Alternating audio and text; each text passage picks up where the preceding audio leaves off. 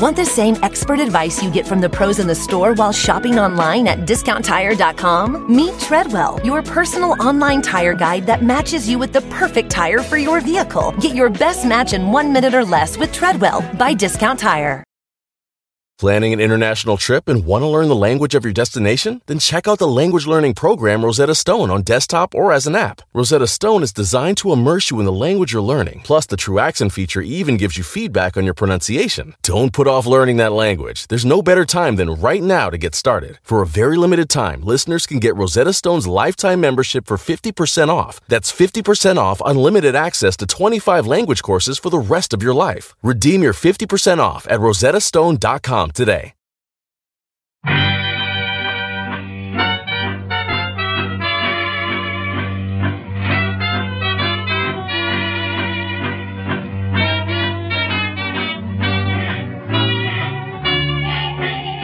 Brett McKay here, and welcome to another edition of the Art of Manliness podcast. The health benefits of fasting from food have gotten a lot of attention in the last several years. What's often forgotten in these discussions, however, is that fasting has been practiced for thousands of years, not only for the sake of the body, but for the spirit as well. My guest today has written a book, The Sacred Art of Fasting, that explores the different ways fasting is practiced by all the world's major religions and how it can be practiced by individuals today. His name is Father Tom Ryan. He's a priest and author. And today on the show, we discuss the reasons for making fasting a spiritual discipline, how this discipline is practiced within several different religions, and how it can still be practiced by someone who isn't religious, and how to get started with this universal age-old discipline as well. After the show's over, check out our show notes at aom.is/spiritual fasting.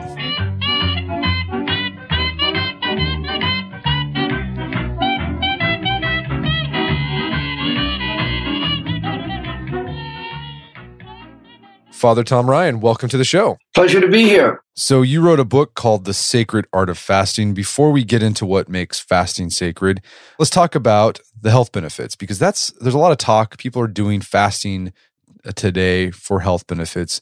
So what are some of the health benefits of fasting? First of all, I agree with you that there are very real benefits to fasting. I think we need to recognize simply that the body is a microcosm of the earth. And just as there's a whole host of toxins that are poisoning our Earth's ecosystem, so it is with our individual physical bodies. Especially challenged in our era, in which previously unknown, unique synthetic chemicals and so forth are being developed and tried out on us in different foods. Fasting allows the body to rest, to detoxify, and to heal. Normally, in addition to digesting food, which is the body's biggest job, the body works to eliminate wastes, to fight diseases, to ward off sickness. It replenishes worn-out cells, nourishes the blood. And when it's relieved of its biggest job, which is the digestion of food, the system can then catch up on some of its back work. And our body, through fasting, is cleansing itself and healing the parts that are ill. And some of the benefits to which people attest are you just feel healthier.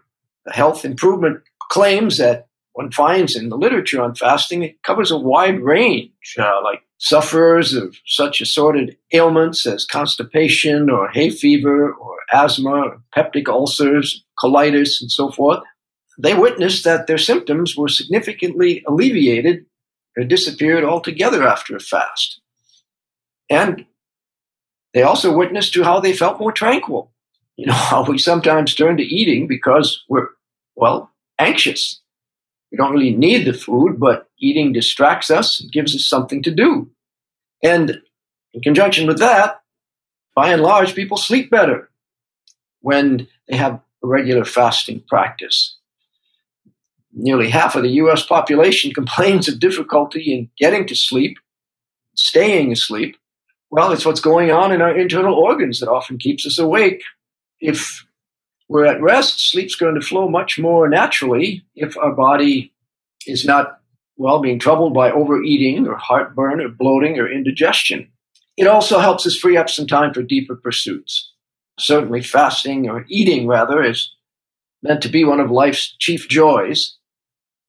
And when people sit down together, it should be an event that closes the door on routine, opens a new space and time in which the food that's passed from hand to hand becomes a symbol of deeper sharing for us around the table.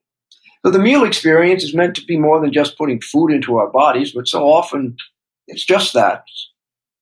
Something taken on the run and eaten alone. There are very real health benefits of fasting. So there's been a lot of attention to the benefits of fasting to the physical body. But what a lot of people, I don't know, maybe fail to recognize or remember is that fasting is actually a spiritual discipline that cuts across religions, and it's been around for a long time. So what do you think, how have you come to personally understand fasting as a powerful spiritual discipline? What is it about not eating food that makes it a spiritual discipline? That's a good story. I had taken a leave, I would have to say, like most other members of my church, from fasting and abstinence as regular disciplines of the spiritual life. And this was back in the 1960s and 70s. And my first assignment after being ordained as a Catholic priest in 1975 was to the Catholic Student Center at Ohio State University in Columbus. There was, in my first year there, a day of fast for world hunger, sponsored by the university campus ministry. It provided me with a new experience in fasting. I have to say it was the first time I'd ever gone a whole day without food. There was a prayer vigil that evening at which people gave the money that they would have spent on food that day. Half of it went to a neighborhood soup kitchen for the homeless. The other half went to the organization Bread for the World. Well, something in that experience touched my heart and left me with intimations of power in fasting that I wanted to explore further. So I began to keep my eyes open for books about fasting. It was a revelation to me that so many of the things people said in these books had no necessary or explicit connection to God. There was obviously a significant side to this practice that I had simply missed, and the things I read only deepened my interest. What was I reading? Well, several reasons that repeatedly surfaced in this literature at the time related to what is most often cited as a motivational factor in fasting, namely body ecology. Many people said they fasted simply to give their physical selves a rest, a holiday. The argument just kind of went along the lines of, well, the body is constantly absorbed in the work of digesting food, metabolizing it into energy, eliminating the waste materials. And to go without eating from time to time is to reward our bodies with the same kind of vacation that we give our minds after we've been working hard, reading or writing. Fasting, in short, gives the body a chance to renew itself. It's a time in which the body burns its rubbish. It's kind of like a house cleaning day. The list of motivating factors that I was reading about were quite long and impressive. Just cite a few of them. One was you feel better physically and mentally. Another was, save some money on food. Another was give the whole system a rest. And of course, clean out the body, sleep better, and so forth. Well, those reasons, of course, were the ones cited in the books on the health shelf of the bookstore. And in the other literature, the pamphlets in the church bookstores or in the rack at the back of the church, it was all about God, and usually in a Lenten framework. There was a major disconnect in the two kinds of literature that I was surveying. The material from the health food store gave you the body ecology approach, and the one from the church, the spirituality approach. What I didn't find were books or articles that help people integrate both the physical and the spiritual benefits of fasting. It doesn't have to be either or, I told myself. It can and should be both, because we're not just bodies and we're not just spirits. We're embodied spirits, you might say, in spirited flesh. So what's good for me physically is good for me. What's good for me spiritually is good for me. There's only one me to which it all comes back. And confining a means of spiritual growth to the 6 weeks of Lent made no sense to me either. I thought, well, if this is a valuable practice for those 6 weeks, then it should have something of value in it to recommend it for the other 46 weeks of the year as well, shouldn't it? As a spiritual life practice, it did not make sense to simply box it up and write Lent on that box. So I decided to explore these questions further by preparing and promoting a Lenten Bible study series called The Adventure of Fasting. People, I think, were kind of drawn even by the title because they certainly hadn't considered this an adventure. But we began with a survey of all the passages in fasting in the Bible, and then we talked a good deal about its human roots and the virtues of moderation and temperance. We strove, in short, to articulate a holistic approach, one dealing with the human person as an embodied spirit. On the one hand, we wanted to discover the value of fasting as an act of faith, hope, and love, a religious act directed toward God. We saw in the tradition how people fasted to focus the heart, turn to it as a behavior that clears away the 1,000 little things that clutter the mind, and we saw it as an action that renews contact with God, kind of like removing the rust and corrosion from the car battery, say, to enable the current to flow more freely. And on the other hand, we also wanted to recognize the physiological dimension of it. If there is a lot of clutter and excess that could be removed from our bodies with benefit, and unable to find a holistic resource on the subject that dealt with fasting as a seamless unity, I wrote my own, entitled it Fasting Rediscovered, a guide to health and wholeness for your body spirit.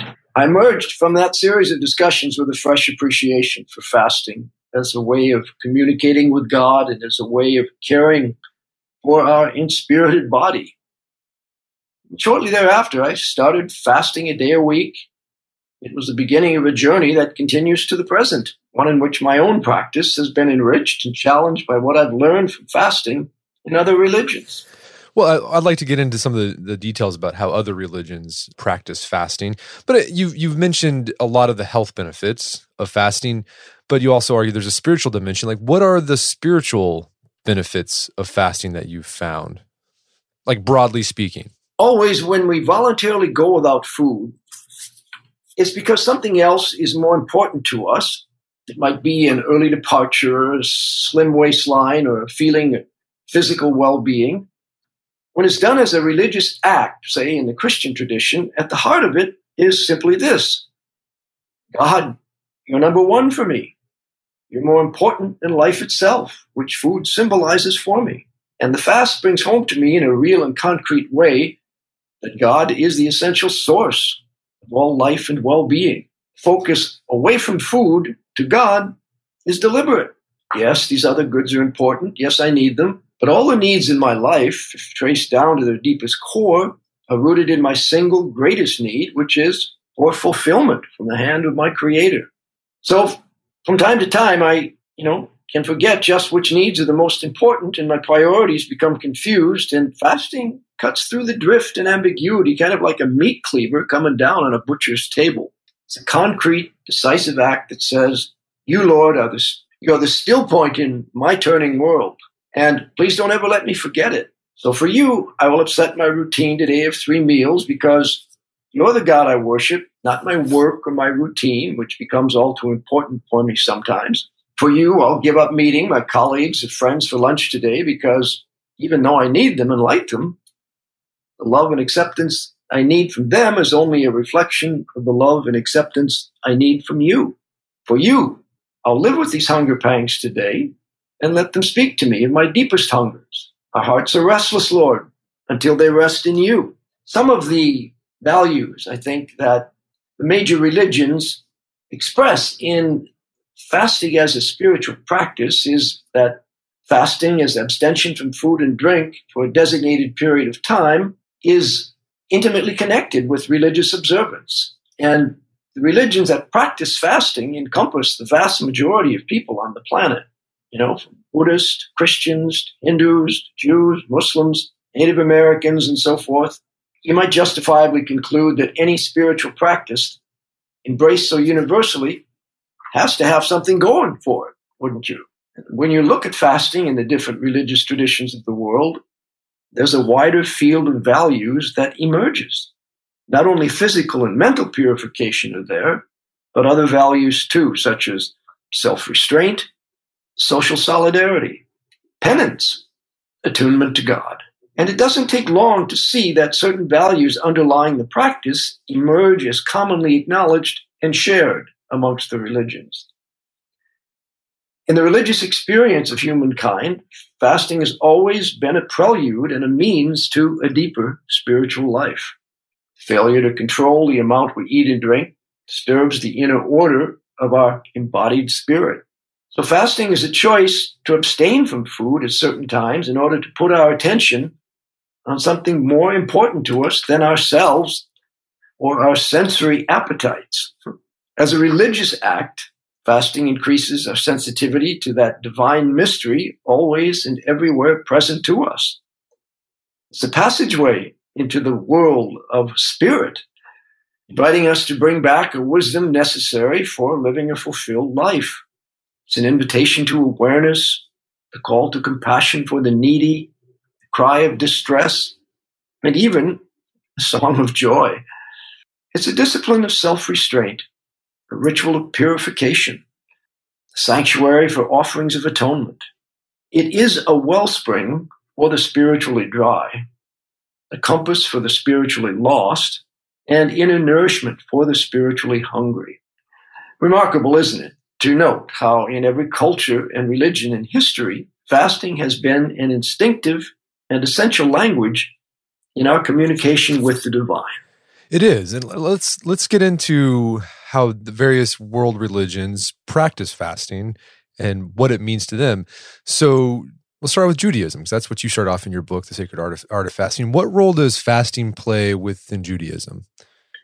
Well, for Jews, one of their key reference points is Moses' fast of 40 days and 40 nights, talked about in the book of Exodus, and how Moses' fast established a unique connection between fasting in the presence of God, and from this event sprouts the Mosaic law and the need for purity in the presence of the Lord. And the Torah lists a number of reasons for fasting, namely means of purification, means of showing self-humiliation, symbol of mourning after death, repentance for sins. The symbolism of fasting in the Torah has many faces, but all were done with a specific purpose. No act of fasting was done with the intent of merely denying the body itself, but rather as an expression to God of true intent. And in terms of how that translates into concrete practice, well, fasting is obligatory for all Jewish adults. And there are 2 major public fast days, about 5 minor public fast days, and of course, private days of fasting. The 2 major public fast days, Yom Kippur, or the Day of Atonement, and Tisha B'Av.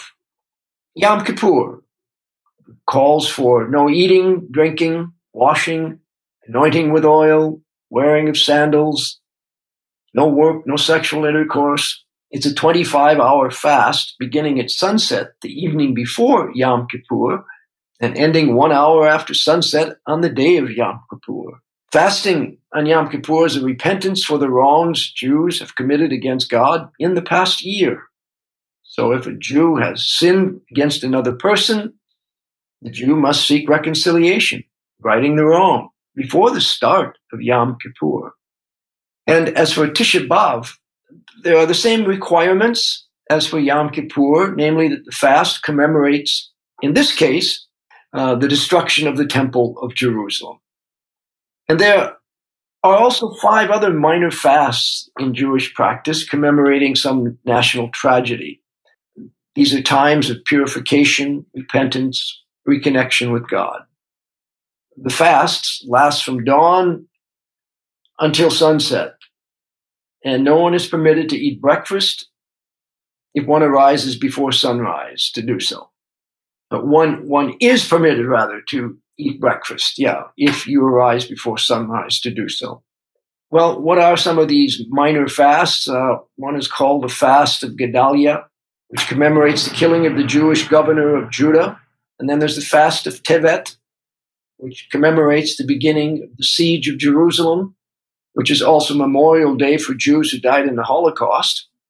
A third is the Fast of Esther, which commemorates the 3 days that Esther fasted before approaching King Ahasuerus on behalf of the Jewish people.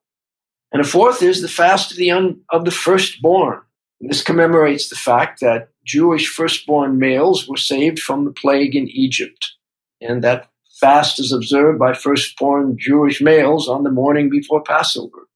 And the fifth one is a fast of Tammuz, which commemorates the day when the walls of Jerusalem were breached. And then in addition to these 2 major and 5 minor fast days, there are private fasts, such as a bride and groom fast the day before the wedding. The fast ends when they share a cup of wine under the wedding canopy. The purpose is to review and renew their lives. That gives us a feel for fasting in Judaism. Fasts are sometimes observed on the anniversary of the death of a close relative. But overall, the motivation is that fasting facilitates the process of teshuvah, which is return to God. For those who embrace the impossible, the Defender 110 is up for the adventure. This iconic vehicle has been redefined with a thoroughly modern design. The exterior has been reimagined with compelling proportions and precise detailing, and the interior is built with robust materials and integrity. The Defender capability is legendary, whether you're facing off-road challenges or harsh weather conditions.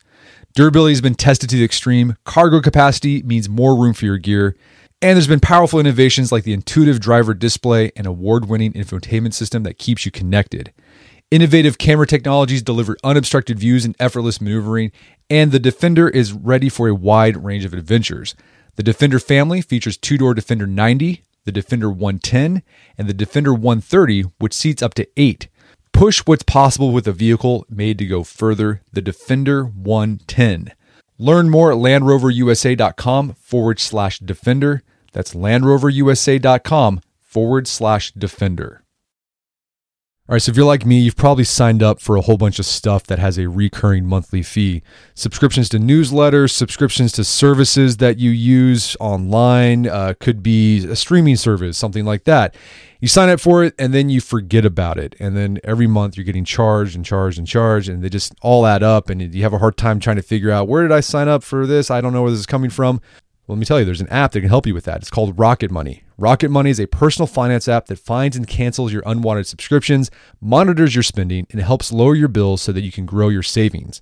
Rocket Money has over 5 million users and has saved a total of $500 million in canceled subscriptions, saving members up to $740 a year when using all of the app's features. I had a chance to use Rocket Money, and it works. You connect your account to it, and then it goes through your accounts and helps you find those recurring subscription fees that maybe you forgot about, and then you can cancel them and save yourself a bit of money each month. Stop wasting money on things you don't use. Cancel your unwanted subscriptions by going to rocketmoney.com/manliness. That's rocketmoney.com/manliness, rocketmoney.com/manliness. All right, if you have a family, then you need to get term life insurance to protect them. It's one of the smartest financial decisions you can make, and the start of the new year is the perfect time to get it done so you can focus on whatever else the year has in store for you. Fabric by Gerber Life was designed by parents for parents to help you get a high-quality, surprisingly affordable term life insurance policy in less than 10 minutes. Fabric has flexible policies that fit your family and your budget, with quality policies like $1 million in coverage for less than $1 a day. There's no risk to apply. They have a 30-day money-back guarantee, and you can cancel at any time. I remember when I was a new dad, I had a lot of thoughts going through my head. One of them was, how can I take care of my family when I'm gone, if something happens to me? Well, so one of the first things I did, I got term life insurance, one of the best decisions I made. Join the thousands of parents who trust Fabric to protect their family. Apply today in just minutes at meetfabric.com/manliness. That's meetfabric.com/manliness, MEET fabric.com/manliness. Policies issued by Western Southern Life Assurance Company, not available in certain states. Prices subject to underwriting and health questions. Picture that thing you've always wanted to learn. All right, you got that in your head? Now picture learning it from the person who's literally the best at it in the world. That's what you get with Masterclass. This year, learn from the best to become your best with Masterclass. Masterclass offers over 180 world-class instructors, and many of these instructors are former AOM podcast guests. You can learn negotiation from Chris Voss, leadership skills from Jocko Willink, how to master your habits with James Clear. Plus, every new membership comes with a 30-day money-back guarantee, so there's no risk. So recently I went through the masterclass on negotiation with Chris Voss. A lot of useful information in there. Talked about the value of knowing a negotiation, how to use your body language and speech patterns to get your best out of a negotiation. Very well done. I really enjoyed it and got a lot out of it. Right now, listeners of our podcast can get an additional 15% off an annual membership at masterclass.com/AOM. Get 15% off right now at masterclass.com/AOM. Masterclass.com/AOM. Check out the masterclass on negotiation with Chris Voss. We're going to take a quick break for a word from our sponsors. And now back to the show. And are they, besides abstaining from food and drink, is there anything else they need to do besides, and also intending the fast to be like a spiritual fast? Are they supposed to do anything else? Pray, give alms, things like that? Yes, those certainly do find expression in Jewish practice as well. And I think that syncing of, say, the personal practice of fasting with some kind of donation to others is very, very much strongly expressed in Islam, particularly. For Muslims, fasting is one of the 5 pillars of Islam and one of the highest forms of Islamic worship. And the Quran prescribes fasting that you may learn what they call taqwa. And taqwa is translated as self-restraint, piety, or Allah consciousness. Taqwa is derived from a word meaning protective shield. And those who achieve taqwa will gain the good of this life and the hereafter. Fasting is a means for people to protect themselves against evil and wicked motives. It protects the person from succumbing to evil, and it protects society by preparing people to work for the general good. A person who achieves taqwa is in a state of constant awareness of God. He or she thinks about how to please God by doing good and guarding against evil. So fasting for Muslims, as well as for Jews, is a means of learning self-control, developing sympathy for the less fortunate, and thankfulness for all of God's bounty. The primary motivation is to please God. And the secondary motivation is to fight your own whims, your own desires, and to solidify the community, to try to feel the pains of the hungry. And the intention, again, here can be made during the night before going to sleep, or made when one gets up before dawn. And as dawn breaks, the first of 5 daily prayers that Muslims practice are offered. And throughout the day, Muslims remind themselves that they are fasting for the sole purpose of pleasing God and seeking God's mercy. The fast is broken as soon as the sun sets, with no delay. And having a few dates with water is traditional.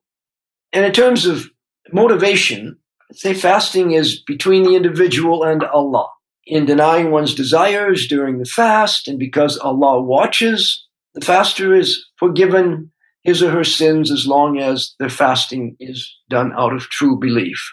So a Muslim who fasts attains Allah's watch over him or her, which keeps them away from evil.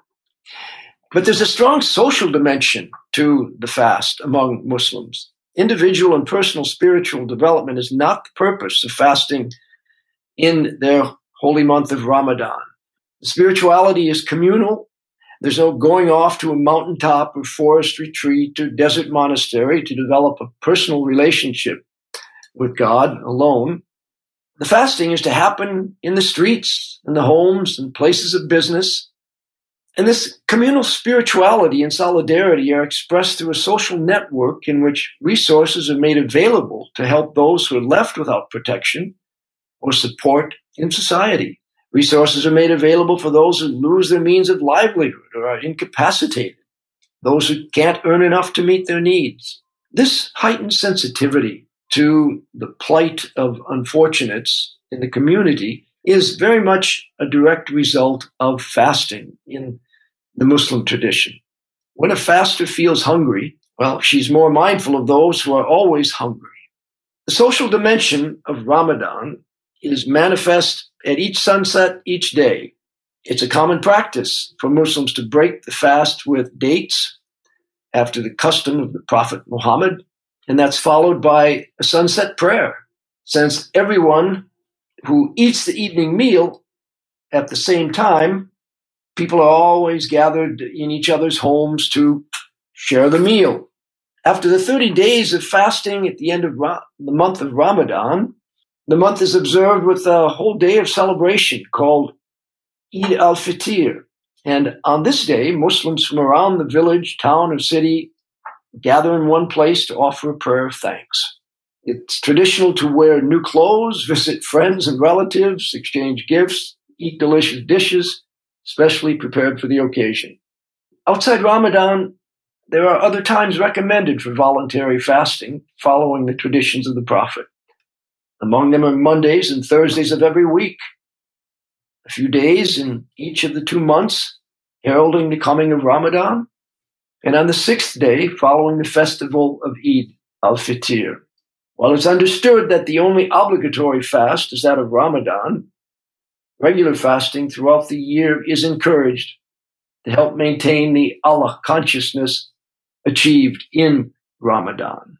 You also talk about Buddhism has a tradition of fasting as a spiritual discipline. What role does it play there? Well, Buddhism, I pause because I think before becoming enlightened, the Buddha was known as Siddhartha Gautama, and he had a minimal familiarity with his personal story. On our part, rather, a minimal familiarity with his personal story, I think, is necessary to understand how fasting is perceived within Buddhism.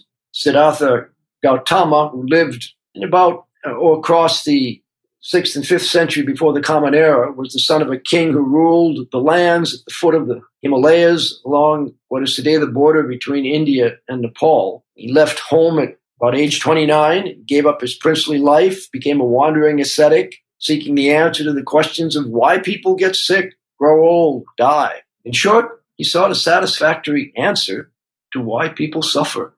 So he set off to study with different masters, and after learning what they had to teach him, he still did not believe that he had found the way to liberation. And when he encountered 5 mendicants along the way one day, he was inspired once again to take up the ascetic life and practice difficult austerities, among which were fasting. For 6 years, he dedicated himself to this path, taking only the barest minimum of food and drink. Physically weakened and emaciated, he decided in the end that this was not the way to liberation. And he remembered an earlier experience in his life when he had sat under a rose apple tree and attained firmness of mind through meditation. And he reflected that this was the true way, and he must return to it.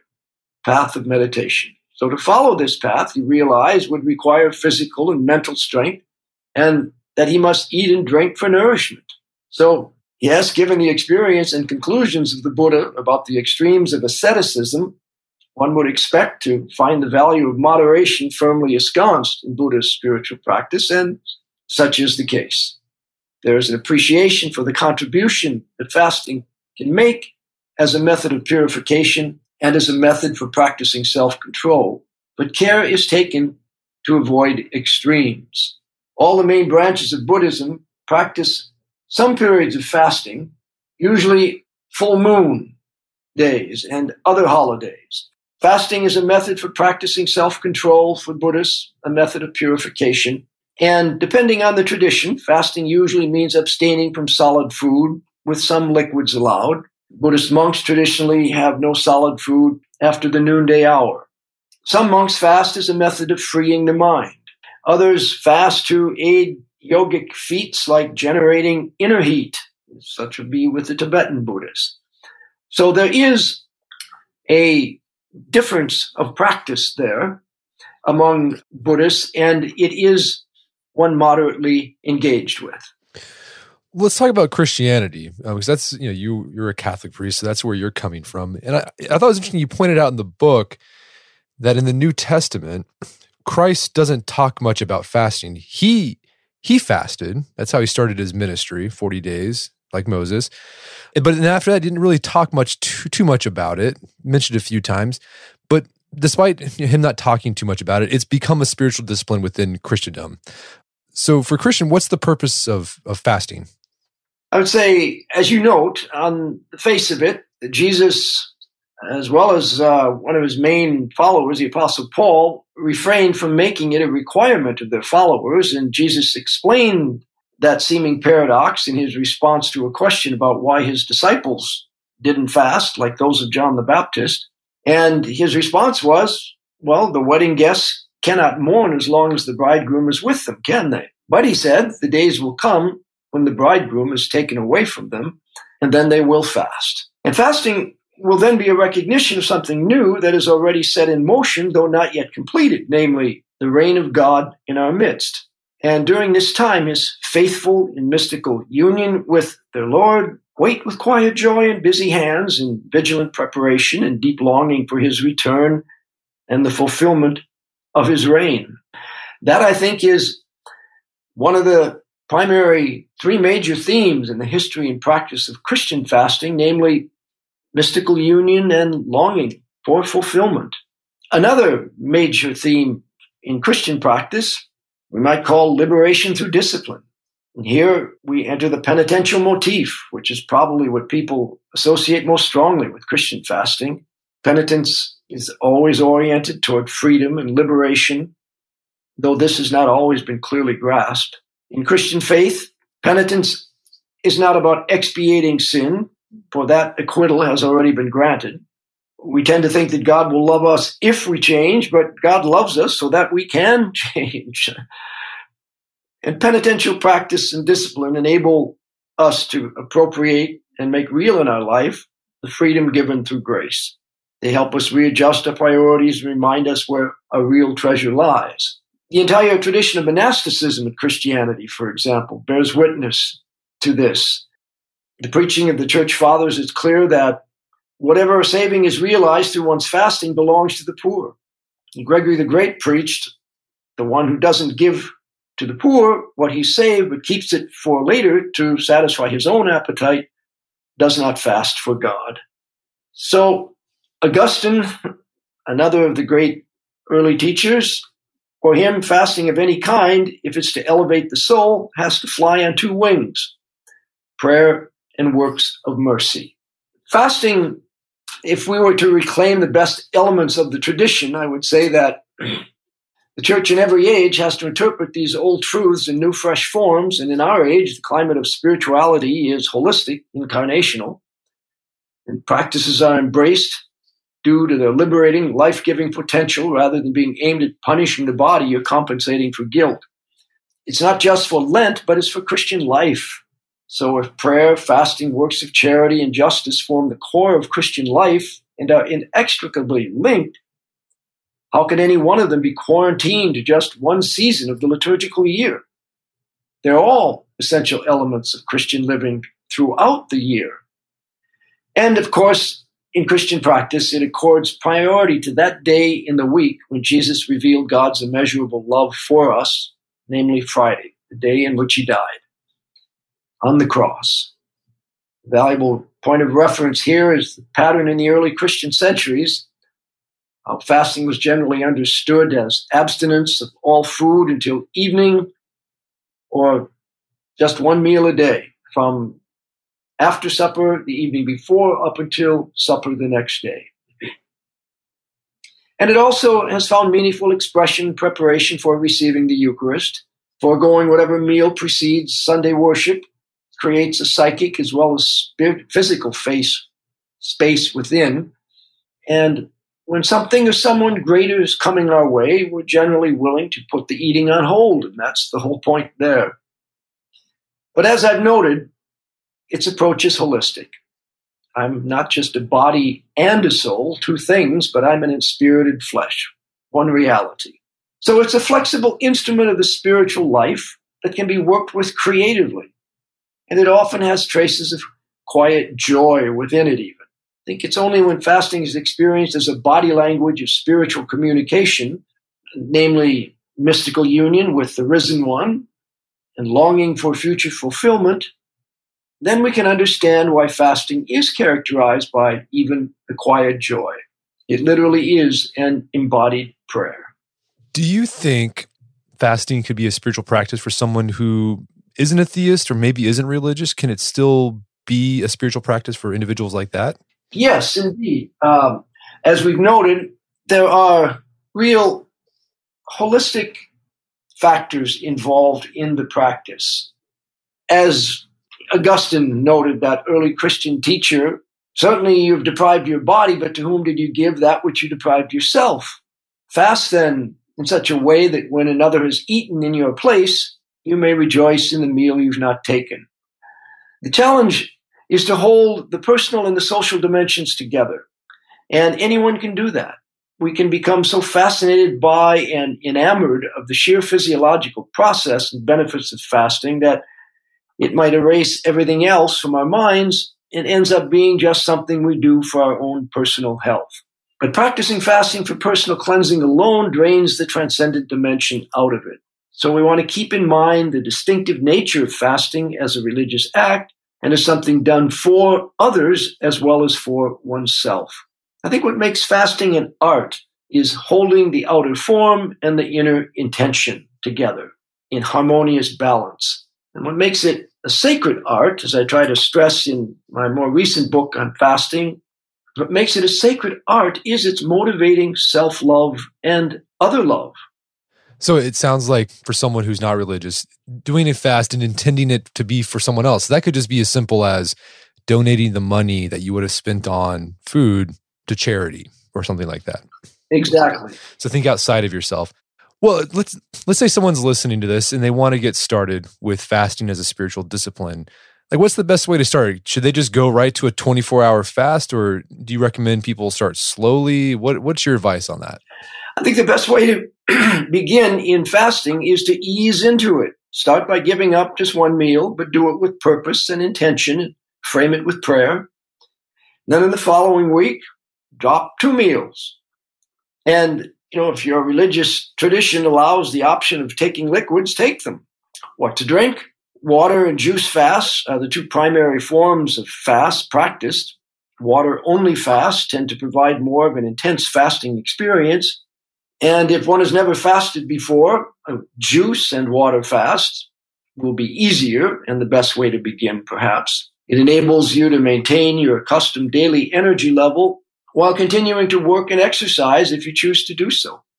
A juice fast will help the body to detoxify and heal, though to a lesser extent. On the other hand, it will also keep the desire for food more alive through the taste of the juice, whereas in water fasting, the desire for food passes more quickly. Both are good, but they're different. In longer fasts, those differences become more important than they are in a one-day fast. But overall, I'd say water, juices, herbal teas, quiet the self so that it can hear and be more attentive to the divine and focus more on that inner presence.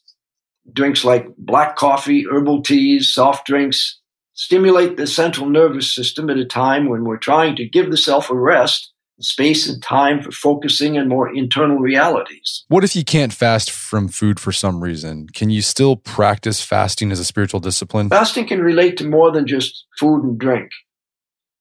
If your health or your age or your life circumstances or those of any do not permit of fasting in the traditional sense, then make one or more of these ways of fasting part of your life on a regular basis toward the same end. What do I mean by alternative forms of fasting? Well, you can fast with your eyes, a little less TV, online, staring at the computer screen, a little more introspection and reflection on your life through keeping a journal. Or you might fast with your ears, listening more to your inner heart and spirit than to television or the radio, iPod. And you might listen to and let yourself be challenged by the words expressed in the scriptures you read that day. You can also fast with your hands. Just back off from the things that agitate you. Take time to sit and reflect, to rest and observe. Make time in your schedule to just put empty hands together in prayer. And you can even fast with your feet. Become more tuned to the modern compulsion to be always on the go. Resist that impulse. Maybe offer yourself a daily quiet half hour of reading that nourishes your spirit. Learn quiet sitting and meditation. And yes, one can also fast from something like anger, resentment, bitterness. Get to the bottom of why you're angry or resentful. What's the hidden demand underneath? And do the hard work of talking it through with the other or expressing clearly what it is you're asking for. Pray for the grace of forgiving those who've hurt you. We can also fast from judging others, unhook from conversations in which others are being disparaged, or contribute something positive to balance the negative things that are being said. And before making any judgments, just recall how God looks compassionately on our faults. So there are lots of possibilities here, are there not? There are. And it sounds like the thing that separates fasting from just abstaining from food and like fasting as a spiritual practice is the intent. You have to intend it to be a spiritual practice for it to be a spiritual practice. That's right. And we don't want to be the ones who, in our generation, lose contact with the medium, the message, the practice of this rich and strong spiritual tradition that surfaces in all the religions of the world. When you find a spiritual practice surfacing in just about every world religion, you know you're onto something very true, something very deep and universal in human experience. So if it's something that you haven't ever tried or have stopped doing, why not, especially, for example, if you're a Christian, take the opportunity of this Lenten season to re-engage with a life-giving practice known as fasting. Well, Father Tom, is there some place people can go to learn more about your work? Yes, I have a website where one can learn more about the work that I do as the director of the Paulist Fathers North American Office for Ecumenical and Interfaith Relations. And that website address is www.tomryancsp.org. Well, fantastic. We'll put that in our show notes. Well, Father Tom Ryan, thanks so much for your time. It's been a pleasure. Thank you very much, Brett. My guest today was Father Tom Ryan. He's the author of the book, The Sacred Art of Fasting. It's available on Amazon.com. You can also find out more information about his work at tomryancsp.org. Also, check out our show notes at aom.is/spiritual fasting, where you can find links to resources where you can delve deeper into this topic.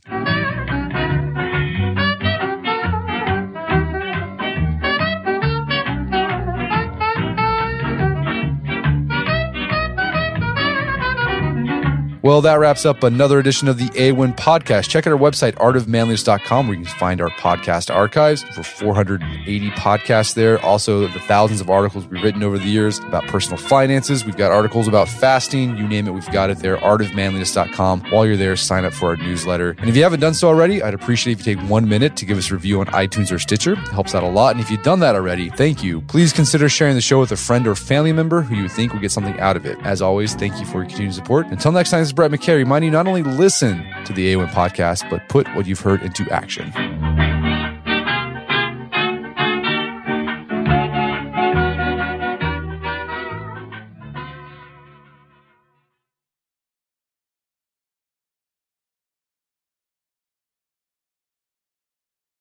Want the same expert advice you get from the pros in the store while shopping online at DiscountTire.com? Meet Treadwell, your personal online tire guide that matches you with the perfect tire for your vehicle. Get your best match in 1 minute or less with Treadwell by Discount Tire.